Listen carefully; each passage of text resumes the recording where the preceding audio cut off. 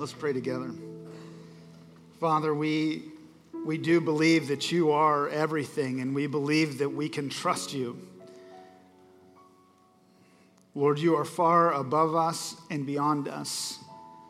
Lord, your ways, Lord, in so many ways we don't even completely understand them, but we believe today that your ways are better than our ways. So, Lord, would you help us this morning to clearly see your ways and greater ways in our own lives, that we would see your plans, that we would see who you've made us to be. You'd bring clarity in our heart, clarity in our lives of what it means to be your servants, to be your children. And so, Father, we give ourselves to you this morning. We believe that your word is true. Teach us today, we ask in Jesus' name. Amen. Amen. Well, if you have a Bible, if you turn to 1 Peter 2, that's where we'll be this morning. There's a Bible in front of you. It'll also be on the screens. It should be in the seat ahead of you. But we'll be in 1 Peter 2, 9 through 12. Today is an exciting day. I'm going to just mention this. We prayed about it a little bit ago, but we are planting. We commissioned them a few weeks ago, and they are meeting and gathering today in Akron for worship this morning. And I don't know if I don't know if you've been around here a while, maybe you do. This is just a really significant day for our church. And so we're going to pray again at the end for them, especially this service, because they'll be meeting after this. But it's an exciting thing. Be praying for them all morning. God is doing a great work in Akron, and we get to be a part of it. And so thank you for your investment, and thank you for being a part of what God has done here in North Canton. So if you will, let's read together 1 Peter 2, 9 through 12. 1 Peter 2, 9 through 12 reads, "But you are a chosen race, a royal priesthood, a holy nation, a people for his own possession, that you may proclaim the excellencies of him who called you out of darkness into his marvelous light. Once you were not a people, but now you are God's people. Once you had not received mercy, but now you have received mercy. Beloved, I urge you as sojourners and exiles to abstain from the passions of the flesh, which wage war against your soul. Keep your conduct amongst the Gentiles honorable, so that when they speak against you as evildoers, they may see your good deeds and glorify God on the day of visitation." The title of today's sermon, it's a kind of stand alone. It's called Standing Firm. And what we have maybe more in our day, I guess, and I wrote that, I think, in the bulletin, that in our day, there are more challenges ahead of us than I've ever seen in my own lifetime as Christians. This text resembles certain things. Now, for me, I am unapologetically and will always unapologetically be a man who stands pro-life. And because I take this stance, I would be called by some as an evildoer. How dare I allow a woman not to have the right to choose? Correct? Some of you may be here today. You might think that about me. That's a terrible stance for a man to take. This text, in many ways, as we look at it today, it's going to resound into the truths of our context. I think 1 Peter, if you haven't read 1 Peter in a while, I challenge you to do that over the next couple weeks. Because 1 Peter was written to a group of Christians. 1 Peter was written from Peter in Rome. It would have probably been written to a group of Christians in the modern-day Turkey region. And what it was written about is it was a group of Christians that were in severe persecution. Severe persecution, they were disenfranchised, they were questioned, they were definitely at the margins of society. They weren't the center, they didn't write the laws, they weren't in government, they were pushed to the sides.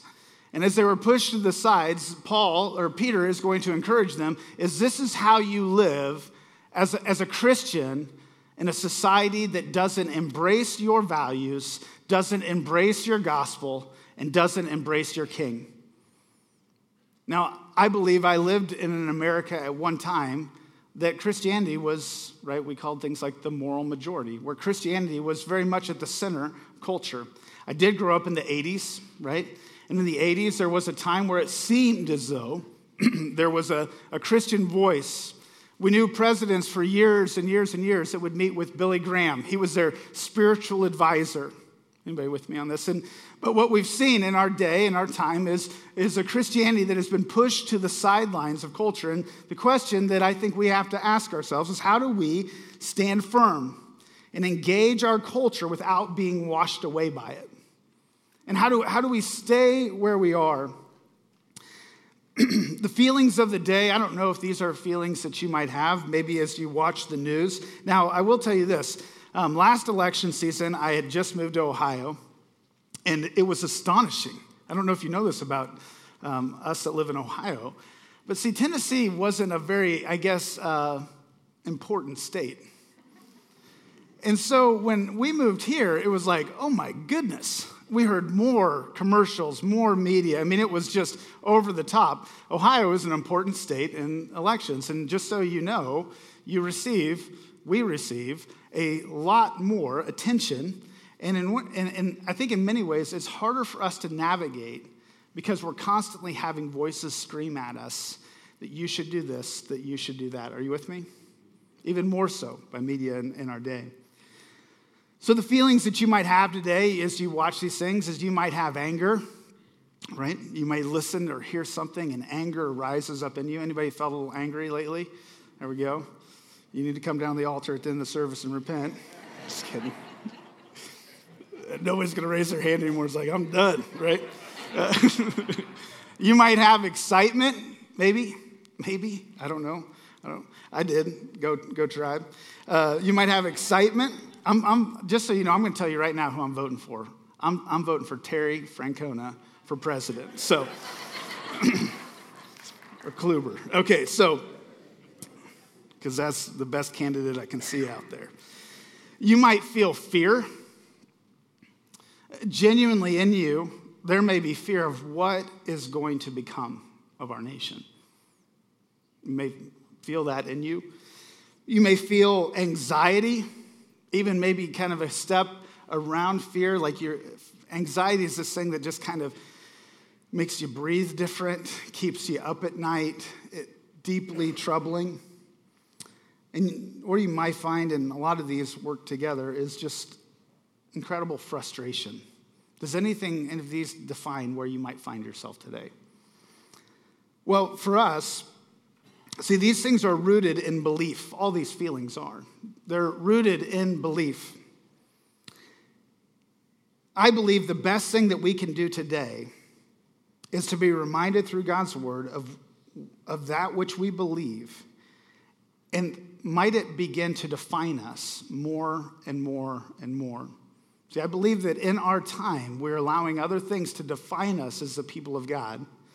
And don't hear me saying anything negative about that. It's just what's happening. It's doing it to me. We must let our beliefs inform our emotions.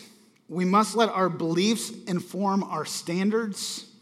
And we must be shaped by truth. And we have been given truth through God's word. And might we that sit in this room that are predominantly evangelical, I believe, that are sitting here today, not let presidencies, cultural shifts, and cultural changes, don't let it divert us from the truths in which we deeply hold. See, because there is an avalanche that is happening as far as morality and as far as standards in our culture. And many of us think that we have stood firm, but we don't realize that we haven't stood as firm as we think we have.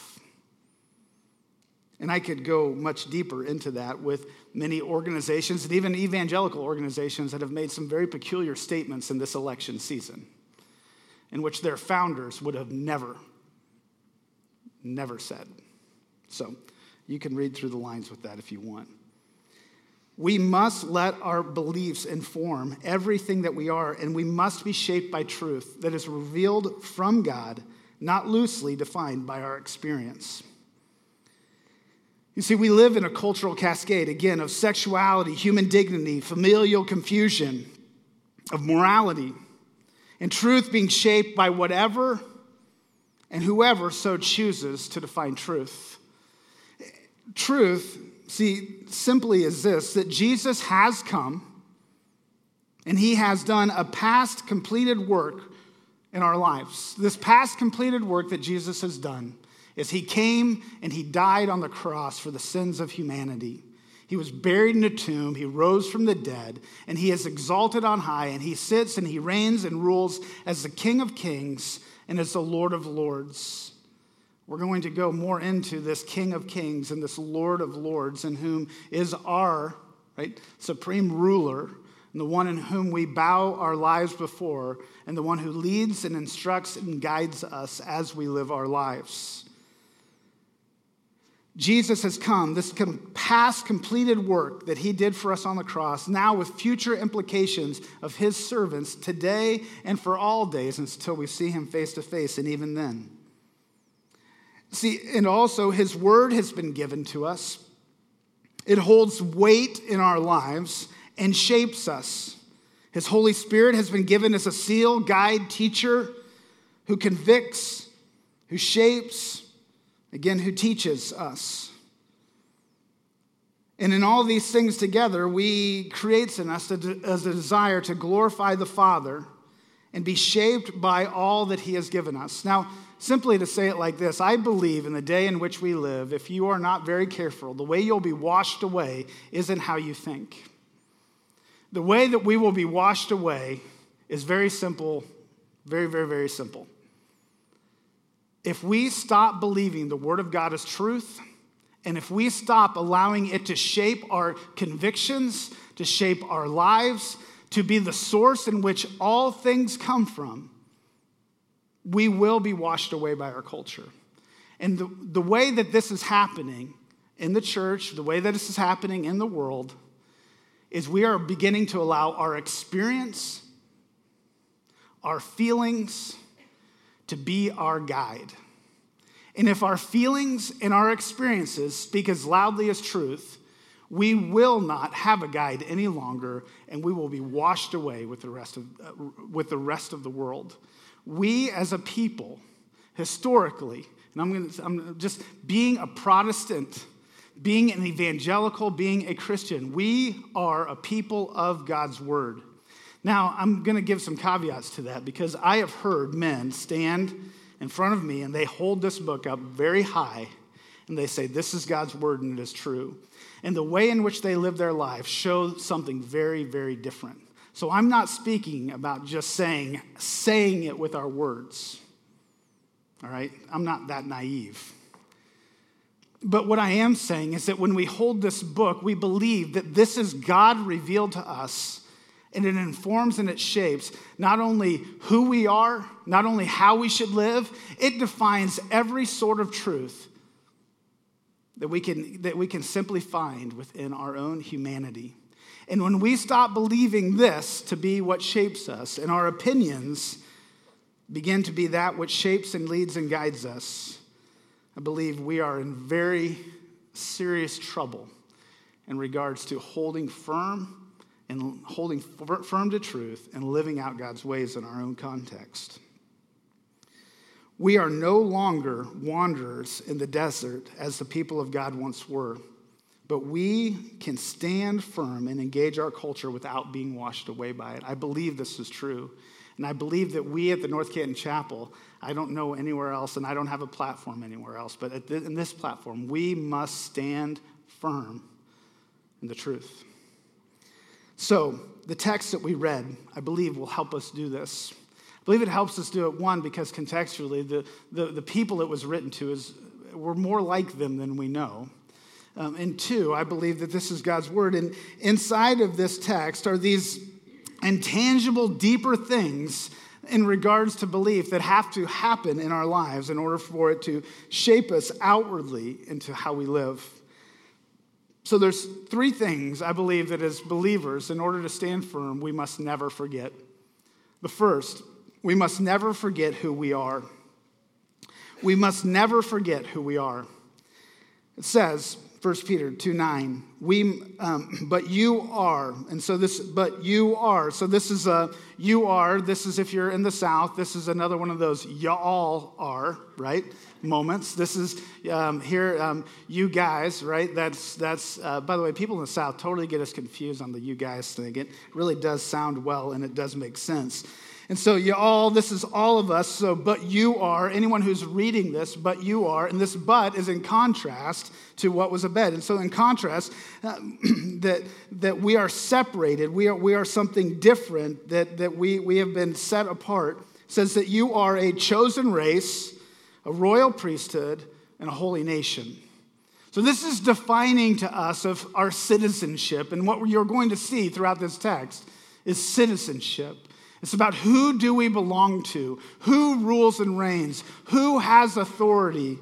And so it says, but you are a chosen race, that you are elected by God. The Father has set you aside for his unique and divine purposes. I don't know if you are encouraged by much, but you are chosen by God. God loved you, and he chose you for his good purposes in this life. Now, you don't have to go around thinking about, one of the problems with this doctrine is we want to deal with it with the implications toward others. I don't think it's meant for that. I think the implications are for me, that I am chosen by God. It's like my daughter, I'm praying for her at night, and I'm saying, I love you, Kins. It's not arrogant for her to say, man, it's amazing, my dad loves me. Just as it is for us, that you are a chosen race. Your God loves you, and he chose you, and he has set you apart for something significant. We'll get into that. We are a royal priesthood. This is something that God has always spoken of, not just in the New Testament, even in the Old Testament when there were priests. In Exodus 19, he will say that I am establishing for myself a kingdom of priests, that there is something holy and set apart in us, and we'll get to that. It says you are a royal priesthood, a holy nation. We are a holy people because of the past finished work of Christ with the present implications of it, that we are a holy nation. You know, when we think about who God is equally two parts. One, and which makes, and equally two parts, which makes him one, holy. We see this in Exodus 33, when Moses says, God, reveal to me yourself. Show yourself to me. Reveal all that you are. And he says, Moses, you can't handle it. Moses says, no, God, I can handle it. Bring it. Come on, show me who you are. God says, okay. And he hides him in the cleft of the rock, and God passes by Moses. And God says this firm statement, I am that I am. This is this God saying, I eternally exist. One day we will hear him say that in eternity, and we will all fall flat on our face because of the booming power of his voice. I am that I am. And then he'll continue, and he'll say, I am full of mercy and compassion and justice and love. These kind of words, which shows this one nature of God, this nature of what I've experienced in my own life is this compassion, where he sent his son to die for me on the cross. He was so compassionate for me, and through me turning in faith and him coming toward me and redeeming me, what has happened is I have been made a new man, and I have experienced the compassion of God in my life. Now, this is where our culture loves to just camp out. God is love. And if God is love, then he can't dislike anything, and he just loves us all right where we are. And one day, all roads lead, all paths to the top of the mountain ultimately lead to God, and God is love, right? But see, it doesn't stop there in that text. He says, I am full of mercy, justice, and compassion. And then he says, and I am also full of wrath and vengeance, and I will punish the sins. And what we see in this is this God who is full of love and compassion and full of wrath, whose God is holy. Our God is a holy God in which sin cannot be in his presence, meaning, and the implications of that is we need an atoning sacrifice for our sins. That atoning sacrifice came through the person of Jesus, and the righteousness, the holiness that we now have is only through his son. But see, our God is a holy God, and then those who refuse and those who rebel and those who come against him will be cast away from him forever, and his wrath will be poured out on them simply because he is a holy God, and he must punish those that refuse and rebel against him. So our God is full of love, and our God is full of wrath, and our God, these two things, makes him holy. I don't know if you've been around holy things much in your life. I've been around what I believe to be a few holy men in my life. And when you walk into their presence or when you step into the presence of God in a supernatural way, there's a weightiness that you can feel. See, our God is a holy God, and a weightiness that we don't even know, one day we will, how weighty his holiness is. And his holiness is so weighty that when he says, I am that I am, we will fall on our face because he is so holy. See, we are set apart as a holy nation, a people, it says, for his own possession, that we were made for his glory and his purposes. We are a special people to God, and we are valued by him. He ultimately displayed that by what he did through his son. See, we are a people set apart. Isaiah 43:21 says that you are a people I formed for myself, declaring my praise. We are a people that are formed for God and for his purposes, not our own. We are a people formed by God for his purposes and not our own. We must never forget who we are, that my identity is not found in my parenting. My identity is not found in my job. My identity isn't found in my checkbook. My identity isn't found in the things I do or the things I say. My identity is solely found in Jesus Christ. And what he has said in this text that I am is I am chosen by him. I am a royal priesthood, and I am a part of a holy nation, that I am set apart, and I am a part of a system that far, far exceeds the United States of America. I am a part of an eternal kingdom that reigns and rules forever. And this is an incredible truth and an incredible thing. See, the danger of forgetting who we are, is we will pursue worthless ideals. If we forget who we are, we must be defined by something, and so we'll pursue worthless ideals. And so what we'll try to do is we'll try to create some sort of version of a perfect life. Try to have perfect families. And if we can't attain these things, we will feel as though we are failures, as though we haven't achieved. Has anyone in the room been in a place where you found out your family wasn't perfect? But have you ever been in a place where you found out your family wasn't perfect and it just really hurt? Because it was more of your ideal that you were chasing than resting in who he has made you to be. See, when we don't find our identity in him, when these things that we're pursuing get slashed away from us, we end up in a spin and a twirl in our lives because we can't figure out what to do because something's been cut out from underneath us. Now, I say that I've been there in my own life. Maybe in recent years than ever, is that these ideals of being the perfect family are unattainable. It's impossible. The danger of forgetting who we are is we move toward pointless gains. Jesus says you can gain the whole world but lose your very own soul, which is worse. You can have all the riches, you can have all the money, you can have all the cars, you can have all the stuff, and you can pursue all of these things. But in the end, it's a pointless gain. It doesn't really achieve anything. We can have wasted hopes. So we place all of our hopes on this or that. I think when I think of wasted hopes, I think about it in regards to marriage. These wasted hopes is that we think that our marriage is going to be this hopeful, and if you're single in this room, maybe you're feeling that way. It's this hopeful thing that when I achieve it, right, when I'm hoping that when I get married, that all the things that are troubling me in my life will be washed away. That everything will be made better. Did anybody feel like that before they got married? Anyone? You can raise your hand on that, right? It's all going to be better. And then you got married, right? You're like, oh, I love this woman, but this is much more challenging, right? That who I am is much deeper, and I didn't realize some things about myself, right? I mean, are you with me on this? We do it with temporary dreams. These temporary dreams, these things that we pursue for a lifetime even. Scriptures say that everything in this world is transient, temporary, fleeting, fading, here one moment and gone the next. The things that we pursue in this world, at one time, at some point in our life, they will disappear. They will go away. I always use a story, you probably heard me tell about I think about my 88 Grand Prix. I loved that car until the door fell off, right?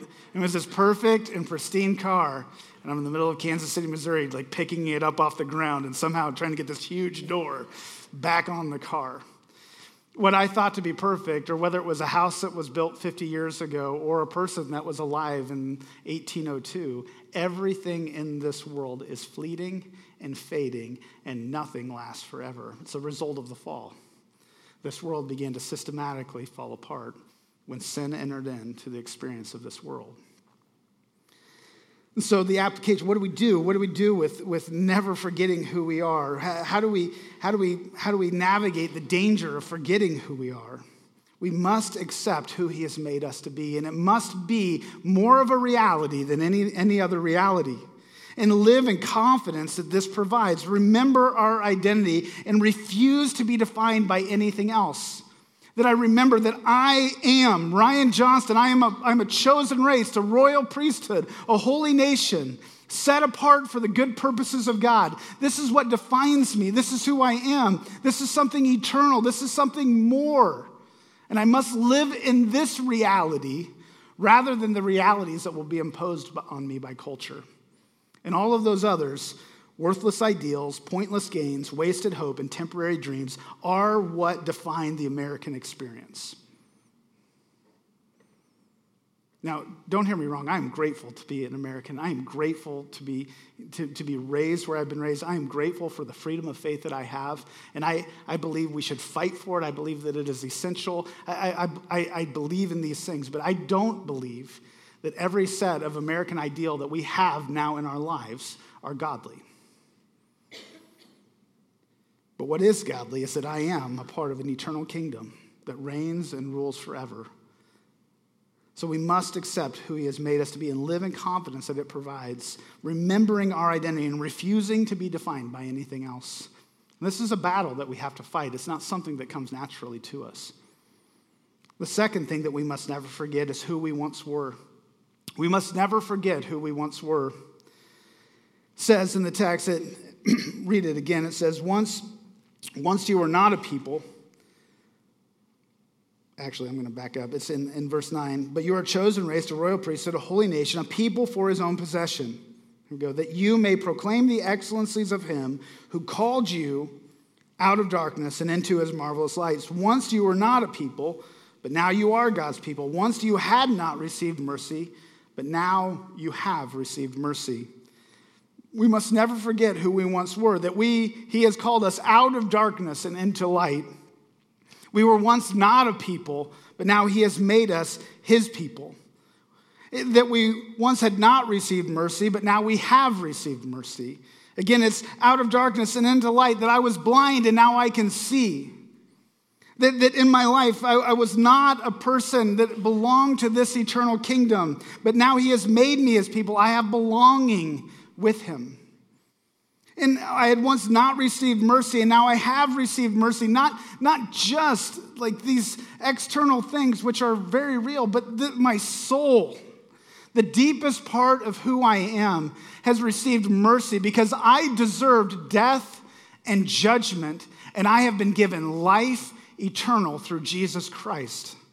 I mean, this is an incredible truth, and these are some things that we read too fast by in the scriptures, that we must never forget who we once were, that I was out of darkness, and now I've been brought into the light. Do you believe, church, that you were once blind and now you see? But many times what we do is we see those who are still blind. And we act as though they should have sight just like us. And many times what we show is that we feel like we have some sort of self-achieved sight. You and I do not. I read a book this week, and a guy said the next great evangelical leader is drunk at a bar somewhere this week. I thought this is kind of an astonishing statement. But what he was speaking of is the power of Jesus to bring sight to a man, redeem his life, and use him for great and eternal purposes. Maybe the future of the church isn't found inside the walls of the church today, but a man who is going to be redeemed, and God is going to do something significant with his life, transform him and change him. And the Apostle Paul was holding coats when Christians were being killed. God redeemed his life and did something significant with it. And so in this deep belief that I have received sight, not forgetting, never forgetting who I once was. See, I believe we forget when we begin to condemn those around us because they're just simply blind. Now, if you're in the room, you may say, wow, Christians are really arrogant. They think everybody's blind that doesn't think like them. Believe if you've not been given sight to see the world through the lens of the gospel, I do believe I've been graciously given something amazing. And I want that for the world. And I want to proclaim the excellencies of him because I want the blind to see, because this blind man now sees. It says that we were not a people, but we are now his people. I once did not belong. I once was not a part of the team. I once, when they were out picking teams, I was the guy left on the sidelines that didn't get to play. It was my own behavior, my own sin that disqualified me. But God now has made me a part of I'm on his team. I am now a part of his people. I have belonging. And I had once not received mercy, that standing before God, I deserved, again, death and judgment. But I'm a man that has received mercy. And if you have given your life to Jesus, you can see you belong and you have been given mercy. And none of these things we have done on our own. We are not a self-made people. We are a holy and redeemed people that God has done something significant for and to in our lives. Do you believe that, church? We must accept, again, we at the very level of our motivation for life, at the very level of motivation when I wake up tomorrow, remembering who I once was, it helps me to never forget who I once was. It helps me to be motivated by the gospel of what he has done through sending his son in my life. It helps me to live my life with grace and humility and mercy and kindness and joy and peace. Oh, these are the fruits of the Spirit. See, church, we must see who we once were, I believe, in order to bear fruit of any kind. Because when we set our eyes and our hopes on the gospel, Paul will say it, that we must set our eyes on him, fix our gaze upon him. Jesus will say it like this, that you must abide in me. And as we remember what he has done in our life, when the gospel is proclaimed into our heart of what we weren't and now what we are, what happens in our lives is we begin to move forward every day, every moment, because the gospel will lead us to glorify God in our flesh moment by moment and day by day. So the third thing that we must never forget is we must never forget who we are living for. We must never forget who we're living for. It says in the text that we are reading on down in verse 11, he says, "Beloved, I urge you as sojourners, as exiles, abstain from the passions of the flesh, which wage war against your soul. Keep your conduct amongst the Gentiles honorable, so that when they speak against you as evildoers, they may see your good deeds and glorify God on the day of visitation." So we must never forget who we're living for. It says that we are sojourners, foreigners, strangers in a land. Do you believe that? That you are a foreigner and a stranger in this land because you now are a citizen of the kingdom of heaven. That we are exiles, that we are temporary residents, that this is not my forever home, but there's an eternal home for me, and I am going to, let loose of this kingdom, let loose of this world, and grab a hold of the next. This is kind of language of our Savior. It says, let go and hold on to an eternal kingdom. Don't live for the temporary kingdom of earth, but live for the eternal kingdom in heaven. And then the text continues and says, abstain from the passions of your flesh, which wage war against your soul. Strong language here, and this is an abstain and abstinence kind of message of don't run toward the things that don't honor God. Run away from them, flee from them, because they wage war against your soul. This is strong language. We don't even typically talk about this kind of language of something waging war against your soul. Sin will eat you up and destroy your soul. That's what this text is saying. If you dabble in it, if you tip your toe in the water, or as Lot did, is he took his tent and he pointed it towards Sodom, and he grew closer and closer and closer and became immersed. And how do we stand firm in the day in which we live without being washed away by our culture? Is we need to turn our tent as far as we can away from Sodom.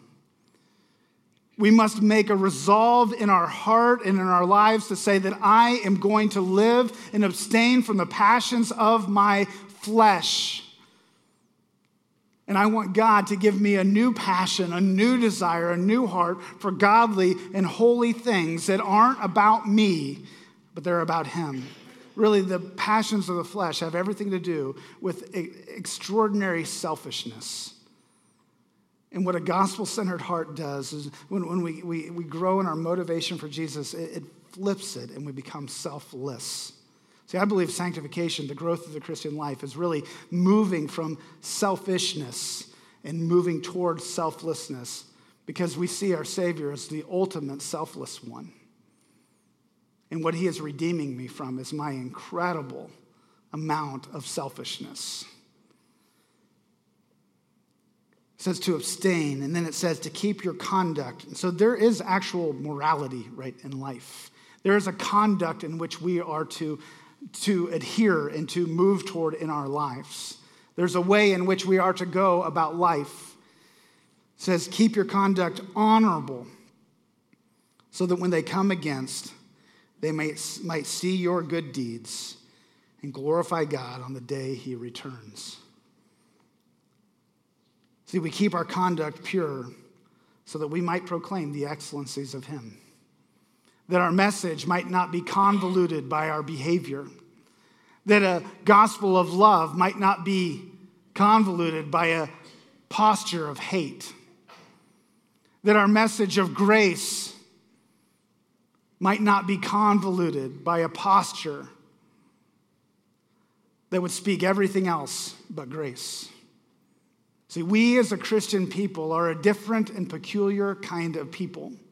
We're a people that are motivated by the gospel of our Savior more than anything else. See, I believe this, and I'm just going to go off on a little bit of a Ryan Johnston place here. I believe that the greatest issue we face, and I said it at the beginning, I'm going to press into it more, is allowing our emotions to be our guide. Allowing our experience to be our guide.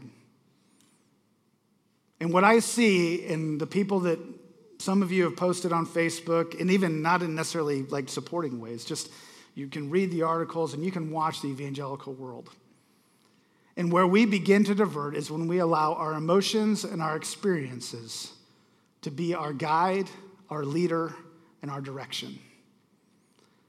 See, I could tell you a lot of my experiences and how they might define how I view things, but if that doesn't go through the grid of the Bible, it really doesn't matter at all. And we have an issue, and one of the issues we face is we have more generations in this room today than the church has ever seen in one room together. We are living longer, right? And we are seeing more generational gaps as time goes. Up to 4 to 5 generations that'll be in this room at kind of one time today. And as generations see the world, they always see the issues of the generation before. Now, would we all be humble enough to say that our generation didn't get it all right? Would everybody be humble enough to say that, right? I'm an Xer. I don't belong to anybody. I'm just kind of a wanderer. I'm not a millennial. I'm not, right? I didn't get the tech thing. I was too old for that. And so us millennials, we're kind of in no man's land in the middle. But each of us are given our own baggage. But I believe where we come together is simply this, in the gospel of our Savior. In the gospel of our Savior is where we come together, but we also recognize the issues. I believe the church for years got to live in this highly successful time frame where if we had good things on stages, we proclaimed good things, we didn't have to necessarily engage in culture much, but people just came. And when people came, they filled our buildings and they filled them. And then we had pastor issues. And so we could go to another church that believed the same thing and we could just all be good and okay. And for years, through the late 70s, 80s, and 90s, that was evangelical America. Anybody with me? No? That's how we did things. And to be honest, one of the great things about that day and age is some of the greatest Bible preachers that I've ever listened to were alive in those days. I think about guys like Stephen Olford, I may not know that name, or the great Adrian Rogers, the Billy Grahams, these great preachers, men of God. Henry Blackaby, I remember sitting in a room hearing Henry Blackaby, if you know who Henry Blackaby is, and it was this moment like, dude, this guy is so holy, like you could hear a pin drop in this room, everything he's saying. The great Adrian Rogers was like that. I got to spend a lot of time around him, or Stephen Olford, the same way. These men that were incredible anointed expositors and who proclaimed God's word. But see, our culture has shifted in many, many ways. And the culture shifting is what we've done, I believe, and I don't think this is like that generation or this generation. I think generationally what we've done is we allow our experiences to define us. And if I can't just like harp on this all day long, is your experiences and your opinions don't matter. Truth matters. You could have met this person that believes this and lives this way, and it's totally against the Bible, but they're a really nice person. Don't care. Truth matters. Truth matters. And God's word is true. And at that very level, if we move away from his word being true, we will lose everything because we will have nothing to stand on. So this pastor, I believe that Genesis 1 through Revelation 21 are the inspired, authoritative word of God. I believe that it is all literal. I believe that it is all inspired. And I believe that my job as a man, not even as a pastor, just as a man who's been redeemed by God, is the best I can in my lifetime to wrap my life around this book, not to manipulate this book around my life. And I believe the great issue we face in our day is we are trying to wrap this book around our life. I'm saying that wrong. We're trying to impose all kinds of things on this text to make our position stand instead of reading it as it is and wrapping our lives around it. We cannot let our emotions be our standards. God's word is the standard, and it is full of truth. We must not let our peace rise and fall on the nation we reside, but on the kingdom we belong. And that kingdom we belong to is fully revealed through this book. So for us today, in conclusion, Jesus tells a parable in Matthew 21. In this parable, it's of two sons. It's not a common parable. You may not have heard of it. It's not, it's not like the loaves and fishes. It's not the raising from the dead. It's these two brothers. And he tells one brother, he says, go and work in my vineyards. And the brother says, no. But then he goes and he works in the vineyard. And he says to the other brother, go and work my vineyard. He says, yes. But he actually never goes and works in the vineyards. And then Jesus turns to the Pharisees and he says, who has done the will of the Father? And they say, well, obviously the first one who actually did the work in the vineyards. And he says, oh, you scribes and Pharisees, you don't even see it. You're the second brother. You proclaim that you're working in the vineyards, but you do nothing. But the first brother, although he said no, in the end did the work of the vineyard. See, I believe that for us, we must get to work. And that work starts at the level of identity, of knowing who I am. That work starts at never forgetting who I once was. And that work starts about never forgetting who I'm living for. This is the very fundamental beginning work of being a part of vineyard labor in regards to that parable. We must not claim to be something we reject to practice. See, the second brother, he claimed to be something, claimed he was going to go do something that he rejected to practice. See, I think at the base level for us as Christians, it has, should, always, hopefully will be, is that we are a people that the vineyard work begins at the very basis that there is truth in which we labor from. And that truth is God's word. See, it is sharper than any double-edged sword. It is profitable for teaching, rebuking, for correction, for training in righteousness. It is perfect. So today, what do? I simply would say this: we must consecrate our hearts to the Father freshly, anew today. And hopefully, in the fear and anxiety and frustration and discouragement can be melted away in our life by peace and love and joy and confidence in the one who reigns on high, because Jesus Christ is Lord of Lords and King of Kings. He is the one who came, the only one who has ever came, and he died on the cross to redeem us from our sins. And he is the only one who is seated on high forever. Because see, he doesn't have a 4-year term. He doesn't have an 8-year term. He doesn't have a 12-year term. He is not corrupt in any which way, but he is perfect and he can be trusted. And he is the one in whom we trust. And so what do we do today, church? Might we consecrate our hearts to him? Might we yield ourselves to him? Might we surrender ourselves freshly and new to him today? That in this week ahead and in the months ahead, that we have confidence, unwavering in him and his truth, and we live according to it. Let's pray.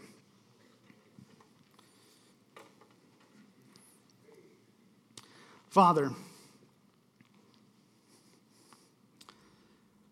we believe that your word is true. Simply today, Lord, those of us in this room that have consecrated our hearts to you, who've given our lives to you to be our Lord, to be our Savior, to be our leader, to be our master. Lord, we believe that we are chosen, that we are a royal priesthood, that we are a holy nation that far transcends this world. Lord, we believe that we once were blind. We believe that once we did not belong. Lord, we believe today that we were a people that do not deserve your mercy, but you have given it, and we thank you for your grace. Lord, we believe today that we are exiles and strangers on this earth, but Lord, called to abstain and conduct ourselves rightly. And so, Lord, would you help us to rise up as your church, to consecrate our hearts freshly to you today, that we might stand firm. And Lord, even if we're the only ones, Lord, we believe standing firm in you for your honor and your glory is the most worthy thing that any person can do. Lord, for the person who's never trusted you, Lord, would you give them faith today to give their life over to your leadership and your lordship, Jesus. Or give them the strength to repent, to turn from their sin, to place their faith in you for the first time today, saying they believe that you came, that you died, that you rose. Help them to express their desire for you to be their Lord and Savior. Lord, help us as a church today to consecrate our hearts and lives to you, to not be pushed around by our culture, but to stand firm in your love, in your grace, in your kindness, in who you've called us and who you've deemed us to be. Lord, we ask this in Jesus' name. Amen. If you'll stand. This morning, the altars are open for you to come, maybe to freshly consecrate your heart to the Lord. maybe to freshly pray for our land. Whatever God is leading you to do, maybe it's to come to know him. We invite you to do so as we sing.